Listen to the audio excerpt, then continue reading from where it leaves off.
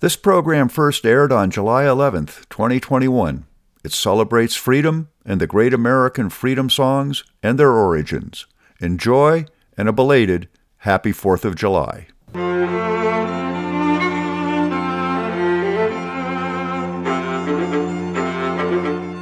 This is the American Tapestry Project,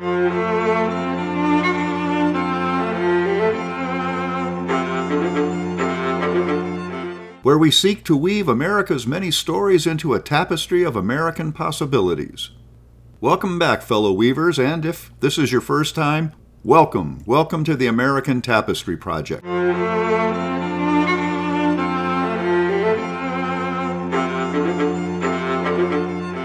I'm Andrew Roth, a scholar in residence at the Jefferson Educational Society in Erie, Pennsylvania. Before we begin today, a short housekeeping note. Occasionally, we'll be interrupted by the sound of an old-fashioned school bell. To signal a sidebar, a look at a special topic. Today's sidebars include: who is Francis Scott Key?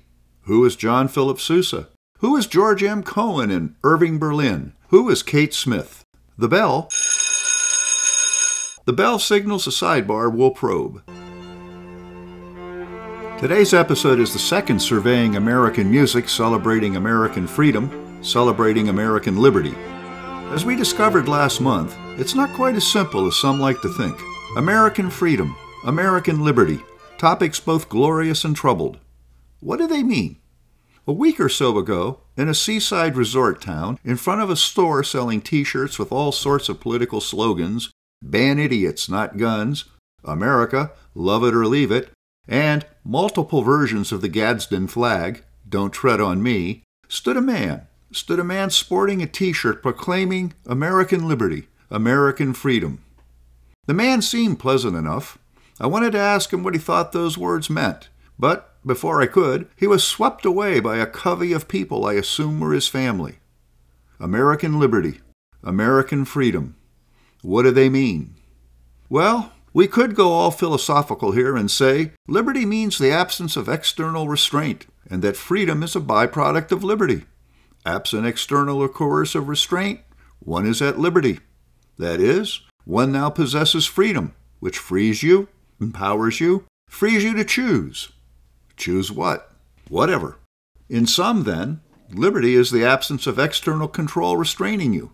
You are free from external control, which gives you the freedom to choose. To choose what? In the political realm, your leaders. In the commercial realm, this soap as opposed to some other soap. In the personal realm, this job, this spouse, this life. It gives you the freedom to be you, or, as Sammy Davis Jr. sang, I gotta be me. I gotta be me. I gotta be me.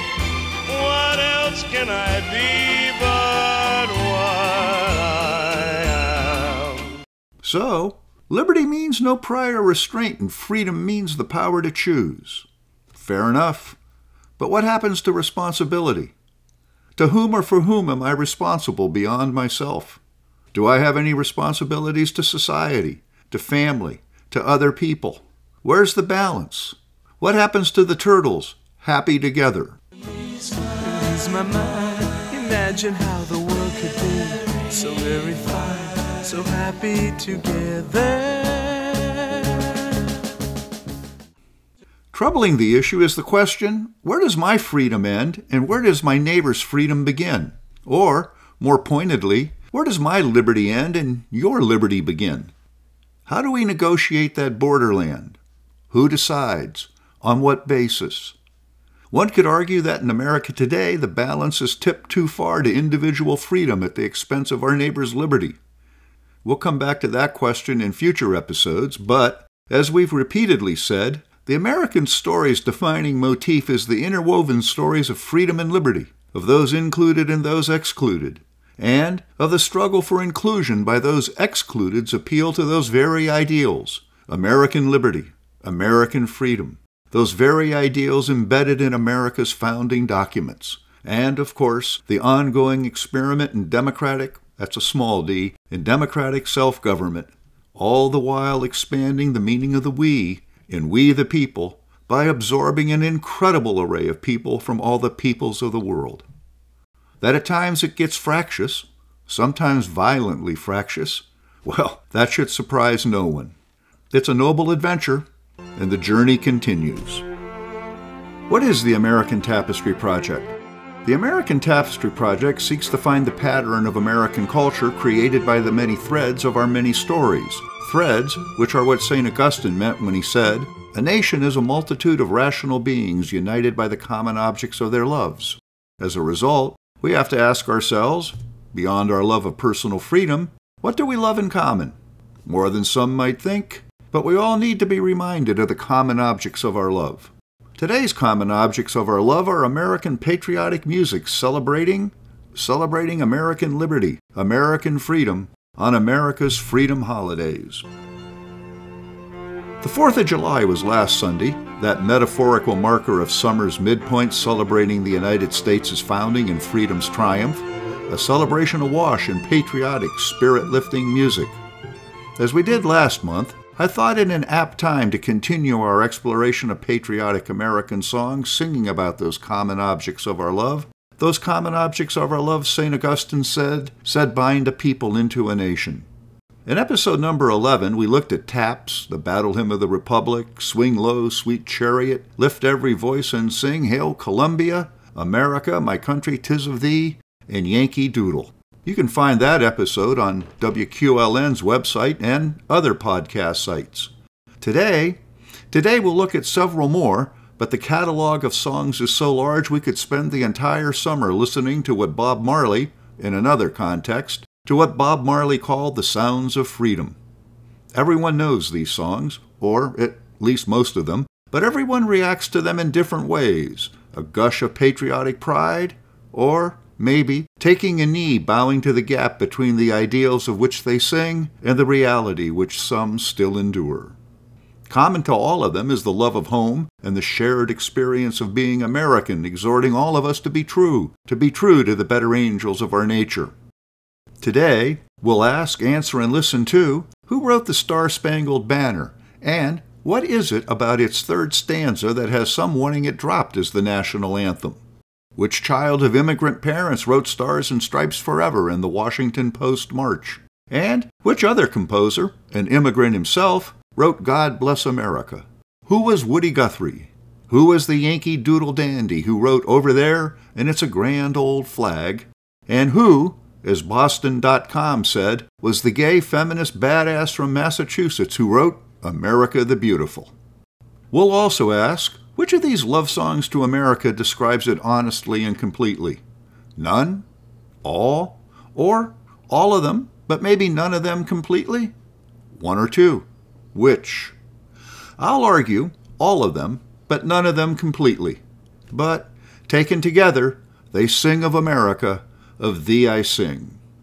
That's today on the American Tapestry Project. A quick question. How many national anthems has America had? Officially, only one, the Star-Spangled Banner.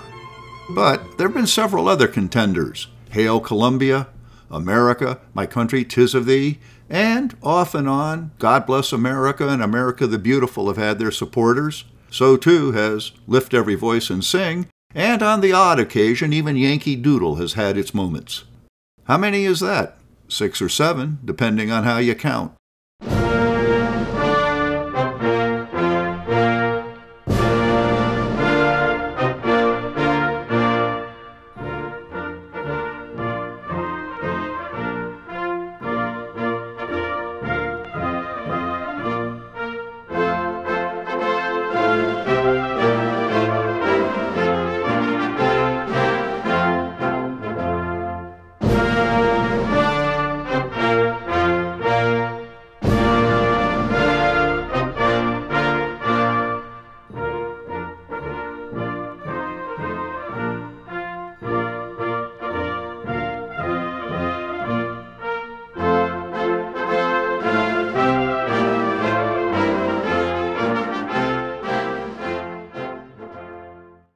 That was a clip from Hail Columbia, which, for most of the 19th century, was the unofficial anthem, But it faded after the Civil War when America, my country 'tis of thee, took precedence until the Star-Spangled Banner's formal adoption. By the way, what is a national anthem? Interestingly, it's not an ancient custom. It only dates to the 19th century. National anthems symbolize a country's history and traditions. Usually they are marches, but in some countries they are more ornate with operatic overtones. In others, only fanfares, a short flourish typically played by trumpets.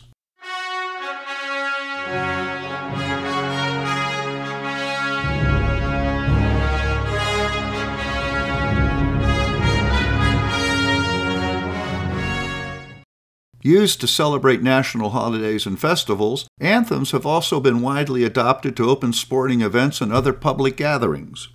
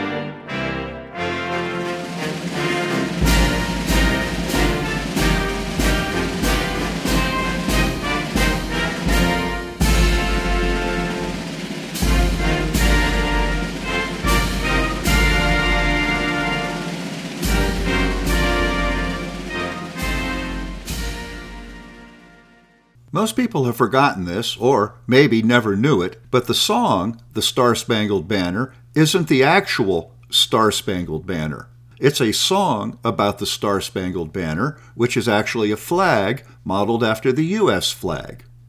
Known as the Great Garrison Flag, it flew over Fort McHenry and Baltimore Harbor as the Battle of Baltimore raged during the War of 1812. The story is well known. How the battle raged through the night of September 13, 1814. All was thought lost, but at the dawn's early glow, on September 14th, the flag still flew. The sight of the fluttering flag inspired lawyer and amateur poet Francis Scott Key to write a poem, The Defence of Fort McHenry. As a result, the song that celebrates a flag began its life as a poem. Key witnessed the bombardment of Fort McHenry from the vantage point of a British warship upon which he was held prisoner. He had approached the British on a mission approved by President Madison seeking an exchange of prisoners, but because he overheard British battle plans, he was detained until after the battle. Throughout the night, he could not tell how the battle was progressing until he saw the flag still flying in the morning light. The song was put to music by Key's brother-in-law, Joseph Nicholson. First publicly performed in October 1814, Thomas Carr, proprietor of a Baltimore music store, tweaked the arrangement. Washington Irving published it in his Analectic magazine, and the song became increasingly popular. It was played at patriotic events, at military installations, and other popular venues, including baseball games. Although some argued it was difficult to sing, it became the national anthem on March 4, 1931, when President Herbert Hoover signed it into law. 90 years later, it still generates controversy, the least of which is that it is hard to sing. The most serious concern involves the third stanza, which, in 2017, caused the California chapter of the NAACP to ask Congress to remove it as the national anthem. Everyone knows, or kind of knows, the first stanza. In fact, I suspect that almost everyone assumes that it is the only stanza. Actually, the poem is 4 stanzas long, although the last 3 are almost never recited or sung. I personally can't recall ever hearing the entire song sung. I'm all but certain you know the justly famous first stanza. Oh, say can you see, by the dawn's early light, what so proudly we hailed at the twilight's last gleaming, whose broad stripes and bright stars through the perilous fight, or the ramparts we watched were so gallantly streaming, or the land of the free and the home of the brave. It's the third stanza that causes controversy. And where is that band who so vauntingly swore that the havoc of war and the battle's confusion, a home and a country, should leave us no more? Their blood has washed out their foul footsteps' pollution. No refuge could save the hireling and slave from the terror of flight or the gloom of the grave. Who was Francis Scott Key? Like many in American history, Francis Scott Key was a complicated man. Allegedly, he opposed slavery, but he was a slave owner. As a district attorney, he prosecuted abolitionists. He supported the American Colonization Society, which advocated sending freed slaves to Africa. It's the third stanzas, their blood has washed out their foul footsteps' pollution, no refuge could save the hireling and slave. It's the third stanza that generates controversy. Key is alluding to the support some slaves, some freed blacks, and some laboring white men on the Baltimore docks offered the British. Hireling refers to those who work for wages, which many early 19th century elitists saw as wage slavery. However you parse the line, it brings into America's anthem topics many want to forget: slavery and racism. Unfortunately, for those who deny that racism is the virus in the American dirt, the evidence is everywhere. That huge topic, that very huge topic, is a topic for another day. Still, it's a puzzle. It's a puzzle what to do with the anthem. That third stanza presents a challenge, but common practice now for almost a century has eliminated it. For almost everyone, the anthem is the first stanza. It has become part of the wallpaper of American life. But, as some people point out, people do change their wallpaper to accommodate changing times and changing taste. The first stanza is inspiring, if difficult to sing. Difficult it might be, but I find cringeworthy the current practice of every ephemeral famous for their Andy Warhol 15 minutes, every ephemeral singer giving the song their own quirky rendition. Granted, there are more melodic songs, but if national anthem we want, then sing it straight or not at all. While probably not a contender for the national anthem, here is Stars and Stripes Forever.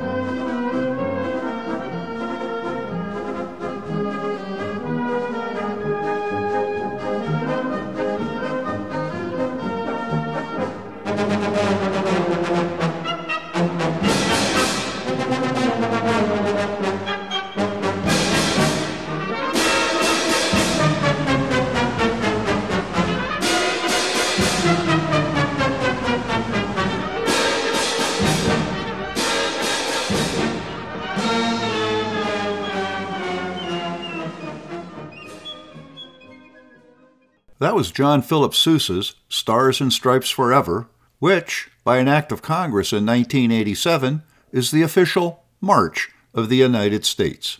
A march, according to Merriam-Webster, is a musical composition that is usually in duple or quadruple time with a strongly accentuated beat designed or suitable to accompany marching.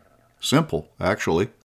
Martial in spirit, Stars and Stripes Forever is unabashedly patriotic, as a quick glance at its rarely sung lyrics illustrates. Other nations may deem their flags the best and cheer them with fervid elation, but the flag of the North and the South and the West is the flag of flags, the flag of freedom's nation. Hurrah for the flag of the free! May it wave as our standard forever. Sousa wrote it on Christmas Day, 1896, on board an ocean liner returning from a European vacation with his wife Jane. He had just learned of the death of David Blakely, manager of the Sousa Band. Distraught, the sight of the waving American flag lifted his spirits. He sought to capture that spirit in his song. First performed near Philadelphia on May 14, 1897, it received an ardent response. For a song so strongly identified with patriotism, it has a curiously parallel and somewhat surprising alternative use.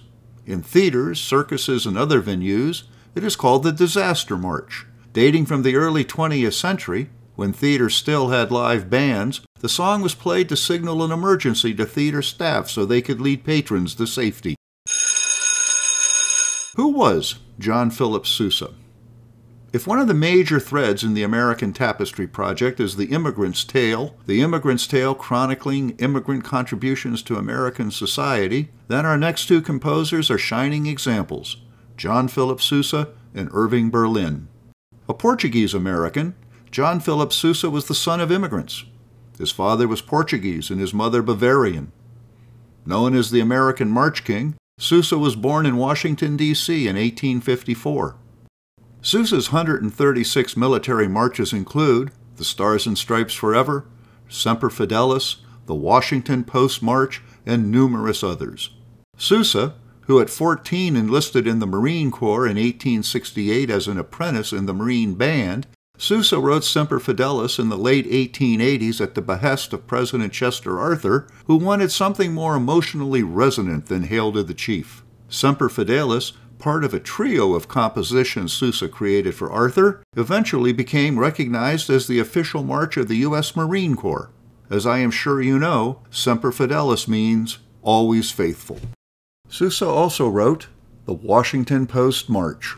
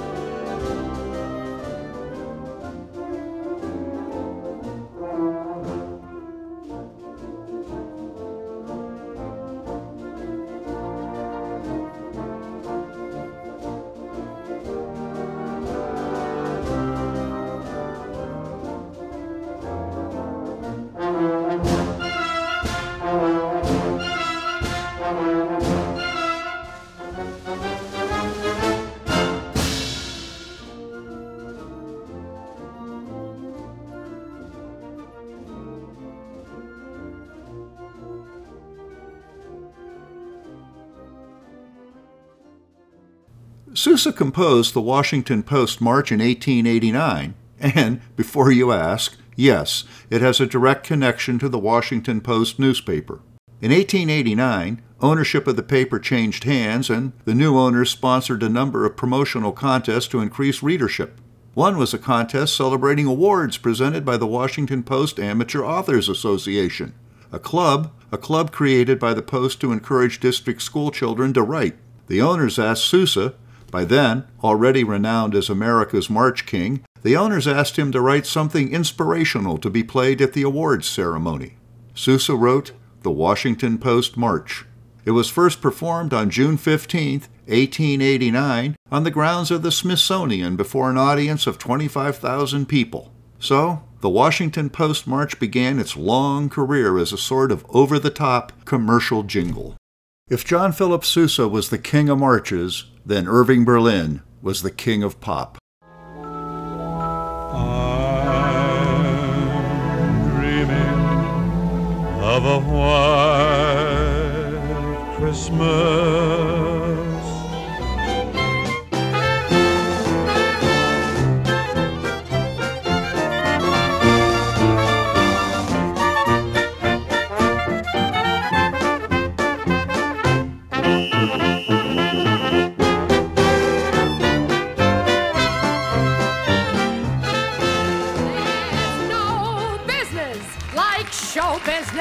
Like no business I know.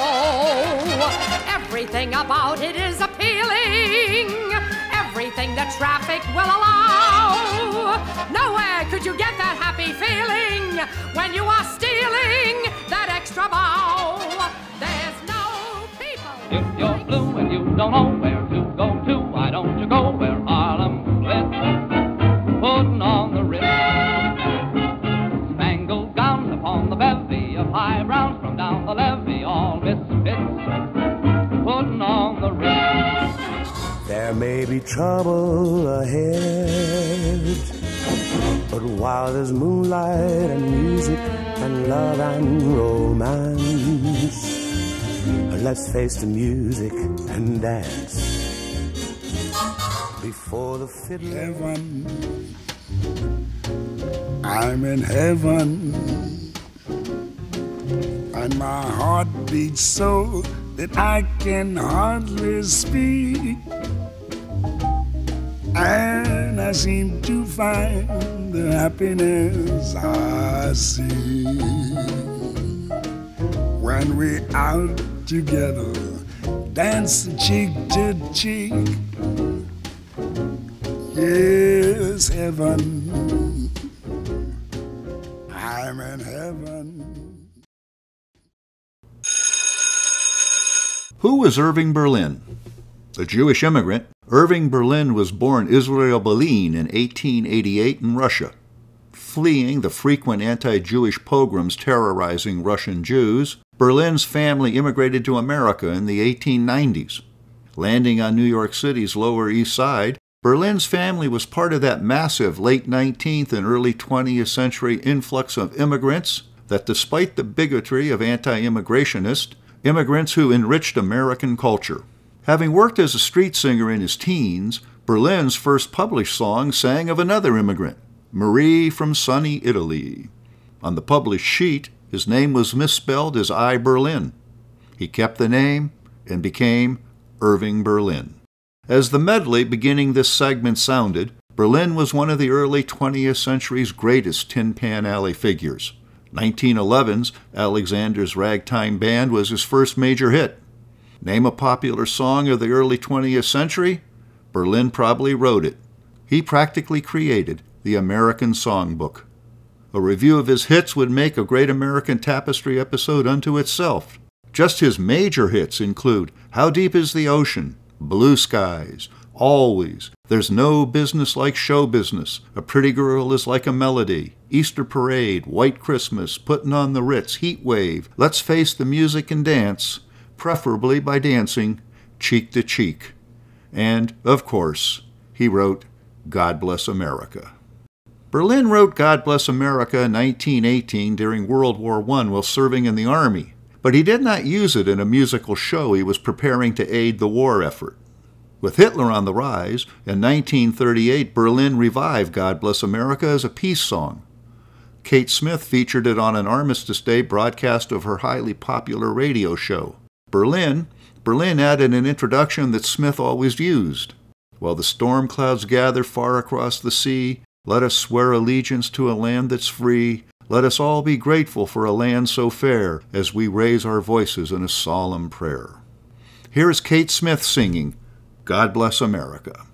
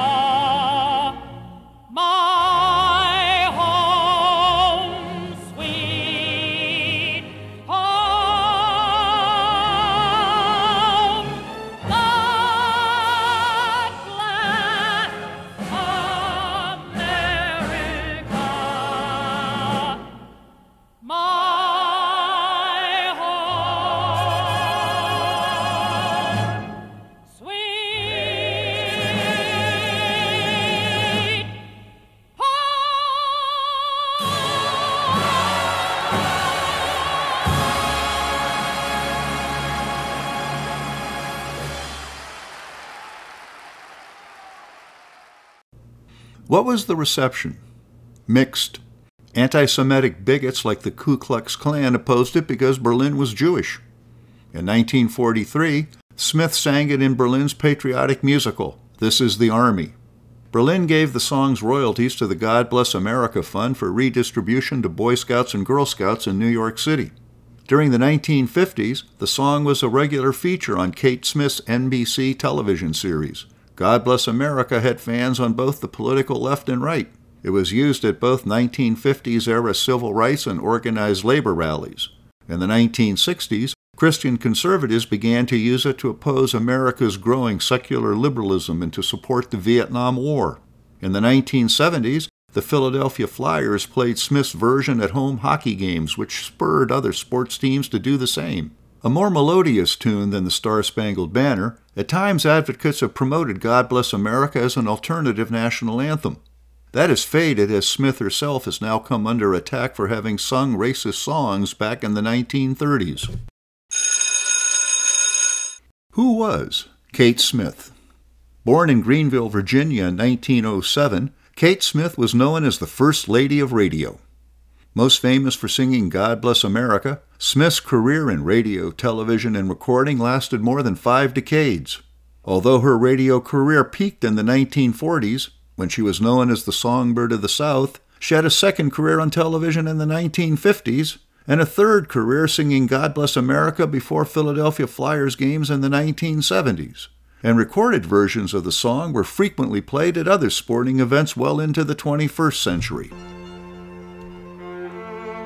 Smith's father owned a newspaper distributorship in Washington, D.C., where as a child, Smith began singing in church socials. By the time she was 8, she was singing for troops during World War I. She never had a singing lesson. A large, portly woman, Smith got her break at Keith's Theater in Boston when a producer saw her and signed her for a revue he was preparing in New York City. A New York Times review mentioned her girth, but also noted she could belt out tunes and was one of the season's hot newcomers. Later, Smith made her mark singing in Hit the Deck, where she won acclaim singing Hallelujah as a mammy in blackface. Almost 100 years later, this would come back to bite her. In the 1930s, she starred with Burt Lahr in a review in which she was the butt of Lahr's jokes about her weight. Ted Collins put her on the radio in 1931, and the rest, as they say, is history. In Smith's own words, I'm big, and I sing, and boy, when I sing all over. Her list of hits included Dream a Little Dream of Me, River, Stay Away from My Door, The White Cliffs of Dover, The Last Time I Saw Paris, I Don't Want to Walk Without You, Seems Like Old Times, and dozens more. Her theme song was When the moon comes over the mountain, every beam brings a dream, dear, of you. The Kate Smith Hour was a leading radio program from 1937 to 1945. In the 1950s, she had several series on TV, beginning with NBC in 1950 and later on ABC and CBS. Among the classic episodes was a rare American TV appearance by Josephine Baker, the fabled African-American chanteuse of 1920s Paris. Legendary for her performances of God Bless America, Smith has become controversial in the 20-teens by the rediscovery of some racist songs she recorded in 1931, such as That's Why Darkies Are Born and Pickaninny Heaven. The songs were part of the culture of the 1930s. Smith's defenders argue that That's Why Darkies Are Born was meant to be satirical and was also sung by celebrated African-American singer and civil rights activist Paul Robeson. Smith, in a 1945 radio address on CBS, advocated for racial justice, saying, Race hatred, social prejudices, religious bigotry are diseases that eat away the fibers of peace. She insisted we needed to tolerate one another to achieve peace. Is Kate Smith an unfair victim of cancel culture? Maybe. Times change. Satire is a tricky thing. When the point is missed, you can get the opposite reaction from what you intended. People should be seen in the light of their entire life. The case of Kate Smith underscores the need to be mindful of how one's words have the power to hurt. Smith, who died in 1986, can't defend herself. Although the songs of 1931, ambiguous as they might be, although those songs are still hurtful, over the entire course of her life, Kate Smith made more right calls than not. In the 1940s and 1950s and even the 1960s, God Bless America spoke to all Americans, on the left and on the right, but it annoyed Woody Guthrie. Annoyed by its overpopularity, what he thought its self-satisfied lyrics, and its ignoring of the Depression-era's less fortunate excluded from America's blessings, as a rejoinder, originally titled God Blessed America for Me, in 1940, Guthrie wrote, This Land is Your Land. Listeners to the American Tapestry Project have heard snippets of This Land is Your Land multiple times. I toyed with using it as a recurring theme. Chose Dvorak instead. Still, the spirit of the song is the spirit of the American Tapestry. America, America belongs to all of us. Woody Guthrie inspired the entire folk music movement of the 1950s and 1960s. He impacted everyone from Pete Seeger and the Weavers to Joan Baez, but probably no one more than Bob Dylan, who first appeared on the American scene as a folk troubadour singing songs of protest, before he reinvented himself as the rock star he always wanted to be. He once said all he ever wanted to be was Buddy Holly, and then reinvented himself again and again and again. But this isn't about Bob Dylan, and it isn't about Arlo Guthrie, son of Woody, and maybe the most famous one-hit wonder in American music history, having made a career of sorts out of one song, Alice's Restaurant, which, by the way, I think an inimitable classic. You can get anything you want at Alice's Restaurant. You can get anything you want at Alice's Restaurant. Walk right in, it's around the back, just a half a mile from the railroad track, and you can get anything you want at Alice's Restaurant. I saw Arlo perform it at Blossom Music Center in 1968. But this is about Dad. This is about Woody Guthrie. Born in Oklahoma, Woody Guthrie didn't write about the American West as it had been romanticized in the American imagination by dime novels, movies, and songs since Buffalo Bill Cody's 19th century Wild West show. Instead, Guthrie set out to tell the stories of common people working hard to make a life for themselves amid the real West's often challenging and sometimes unforgiving realities. Raised by a middle-class family, when his mother's illness splintered the family, Guthrie left home to work as a migrant farmer. At 15, he began to travel the country by freight train, inadvertently beginning the creation of the myth of the itinerant folk singer emulated by untold numbers during the 1960s. With his ever-present harmonica and guitar, he sang for other migrants and drifters the country folk songs he had learned at home. By the late 30s, he had landed in California where he appeared on radio singing traditional folk songs. In his performances, he also included songs he had written while wandering the country with hobos, the Depression-era poor, and what we would now call the homeless. A champion of the common people, Guthrie's songs reflected both a deep love of country and a strong commitment to ordinary working people. Written while he lived in New York, This Land Is Your Land celebrated America's beauty and Guthrie's belief that the nation belonged to all the people, not merely the rich and powerful. We've played clips of it before, but here is the complete This Land Is Your Land.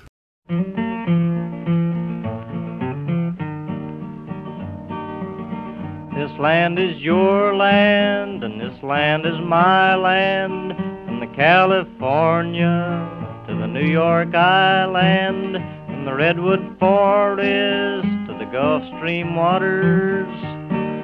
This land was made for you and me.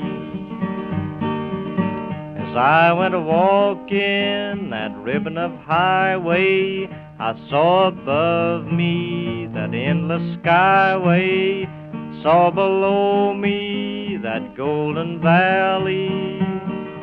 This land was made for you and me.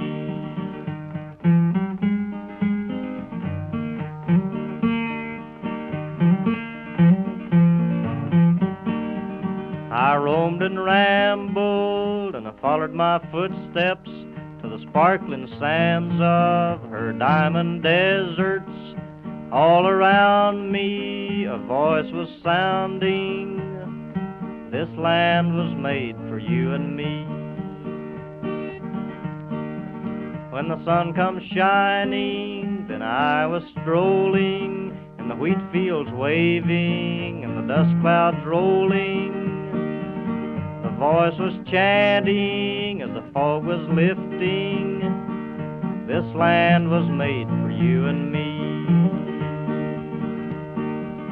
This land is your land, and this land is my land, from California to the New York Island, from Redwood Forest to the Gulf Stream waters.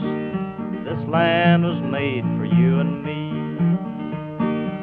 When the sun comes shining, then I was strolling, and the wheat fields waving, the dust clouds rolling, the voice coming chanting, and the fog was lifting. This land was made for you and me.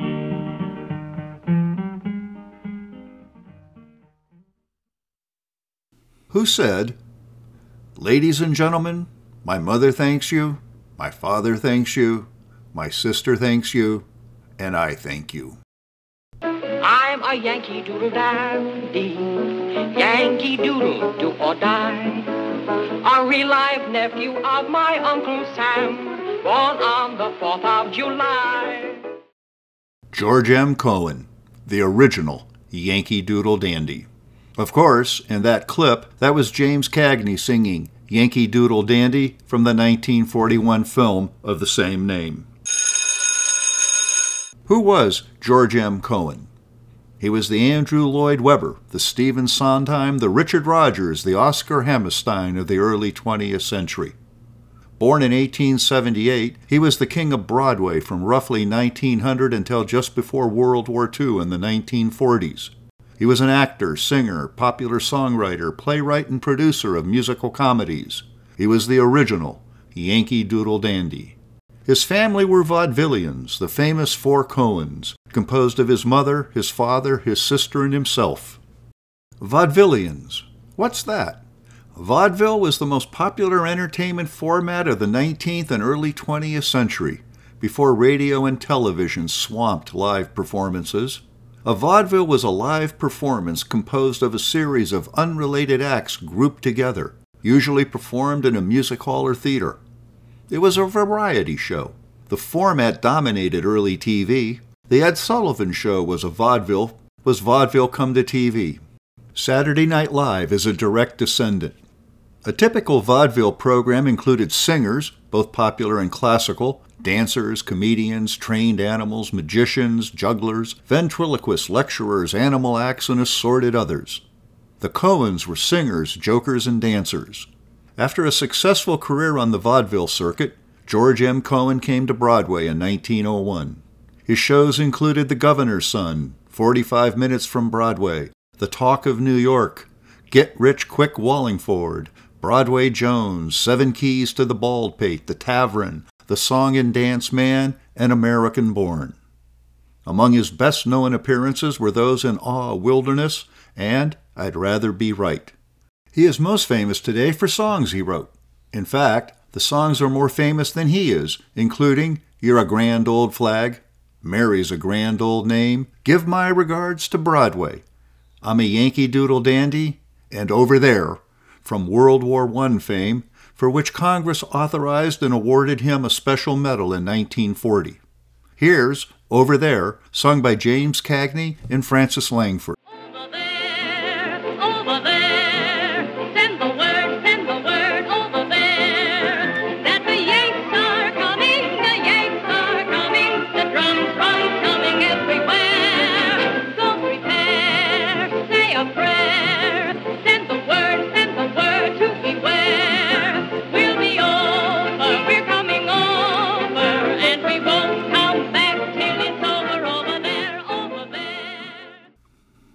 Perhaps more famous, or at least more often performed at 4th of July celebrations by those who have forgotten Cohan himself, is You're a Grand Old Flag.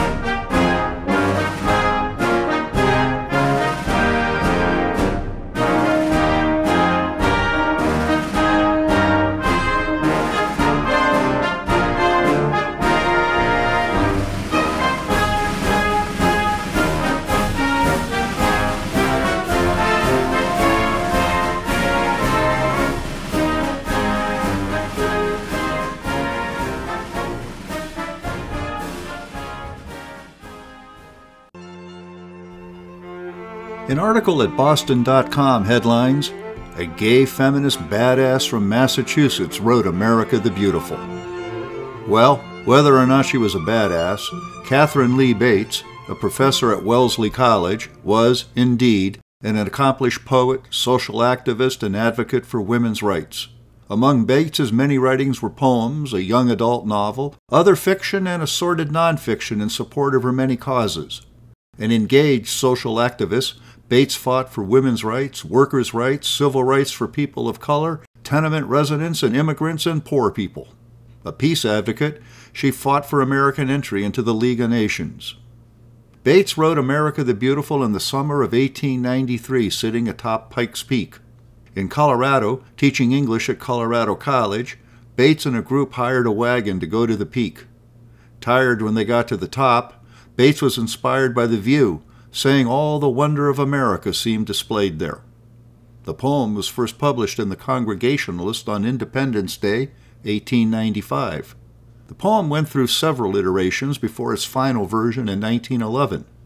It was also set to music by a number of composers, but the definitive version was an adaptation of an 1882 composition by Samuel A. Ward, the organist and choir director at Grace Church in Newark, New Jersey. As we have repeatedly seen, American history is more complex, more nuanced than many understand or want to understand. In this love song to America, Bates, the social activist, still manages to say, "May God thy gold refine, till all success be nobleness," which, in the 1911 version, is a softening of her original 1893 version, which said, "God shed his grace on thee, till selfish gain no longer stain the banner of the free." In her poem, Bates intuits that history is not a fixed thing. It evolves and changes, admits of improvement's possibility and prays for its attainment.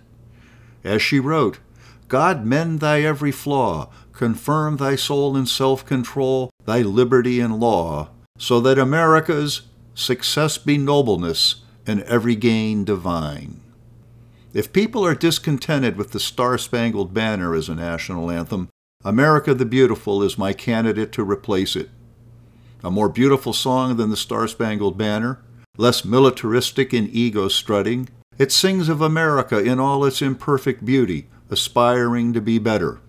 A mature lover, Bates sees the object of her love with all its flaws and all its beauty, and seeing it whole, loves it all the more. A powerful version of America the Beautiful was performed by Ray Charles on the Dick Cavett Show in 1972. Here is Ray Charles doing America the Beautiful.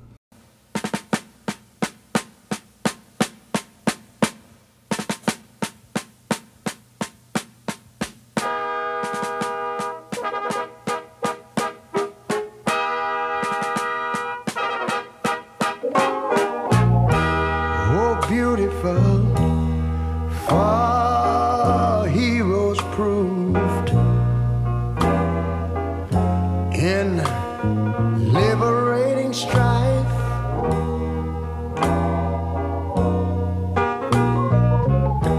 Who more than self their country loved, and mercy more than life.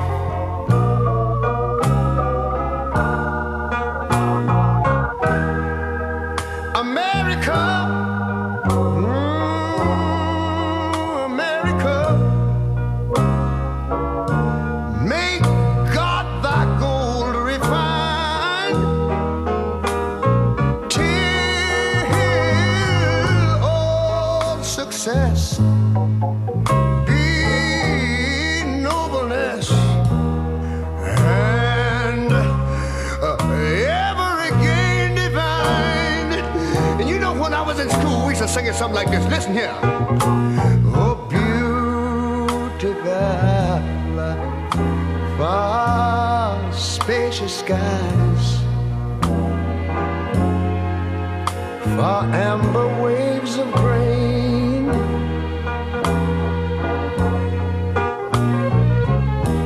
far purple mountain majesties, over the fruited plain. But now wait a minute, I'm talking about America, sweet America. You know, God done shed his grace on thee. He crowned thy good. Yes, he did.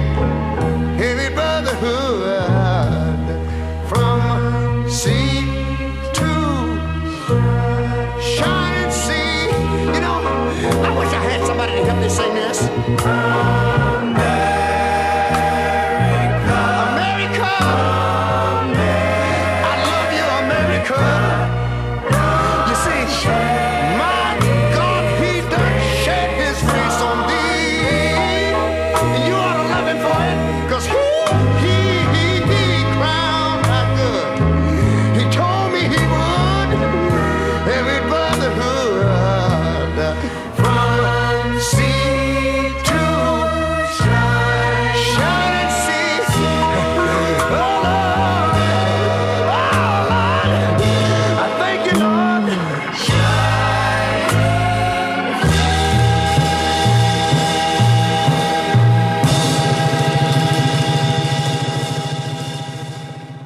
In all of the songs we've heard in this episode and last month in episode 11, we've heard the marvel and the beauty of America's diversity.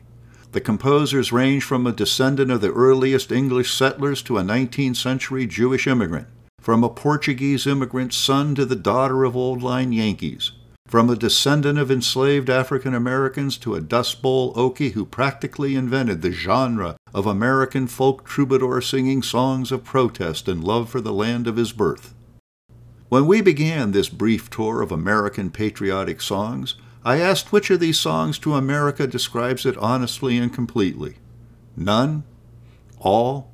Or all of them but maybe none of them completely? One or two? Which? I'll argue all of them, but none of them completely. But, taken together, they sing of America, of thee I sing.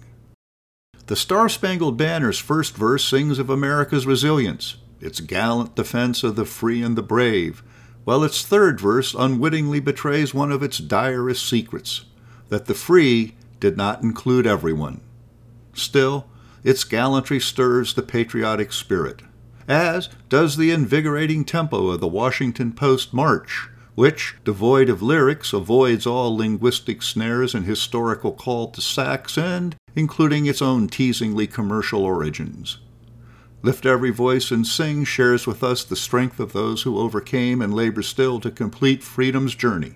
God Bless America shares an immigrant's joy, if perhaps too cloyingly, and This Land Is Your Land reminds us all that, indeed, we're all in this together, rich and poor, black, white, brown, and multi-hued, urban and rural, east and west, north and south. George M. Cohen's Over There, and You're a Grand Old Flag's exuberance remind us to recapture that American spirit of can-do.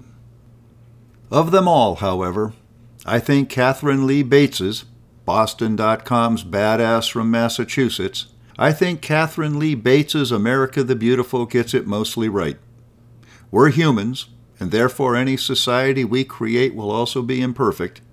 But if we acknowledge that, work to correct our flaws in the spirit of mutual caring, and, while doing that, take the time to look up and note the beauty of the land we're fortunate enough to occupy, then we just might be able to fulfill freedom's promise, to lift our voices, to make this land, over which the flag still waves, everyone's land, crowning it with brotherhood, mending every flaw, and all our successes will be touched with nobleness, from sea to shining sea. The American Tapestry, rich in its many threads and stories, challenging 21st century Americans to remember our ideals and to live up to the better angels of our natures.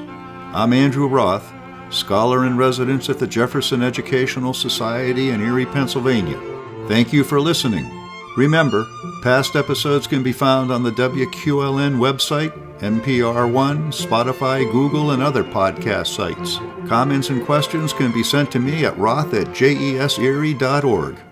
Thank you.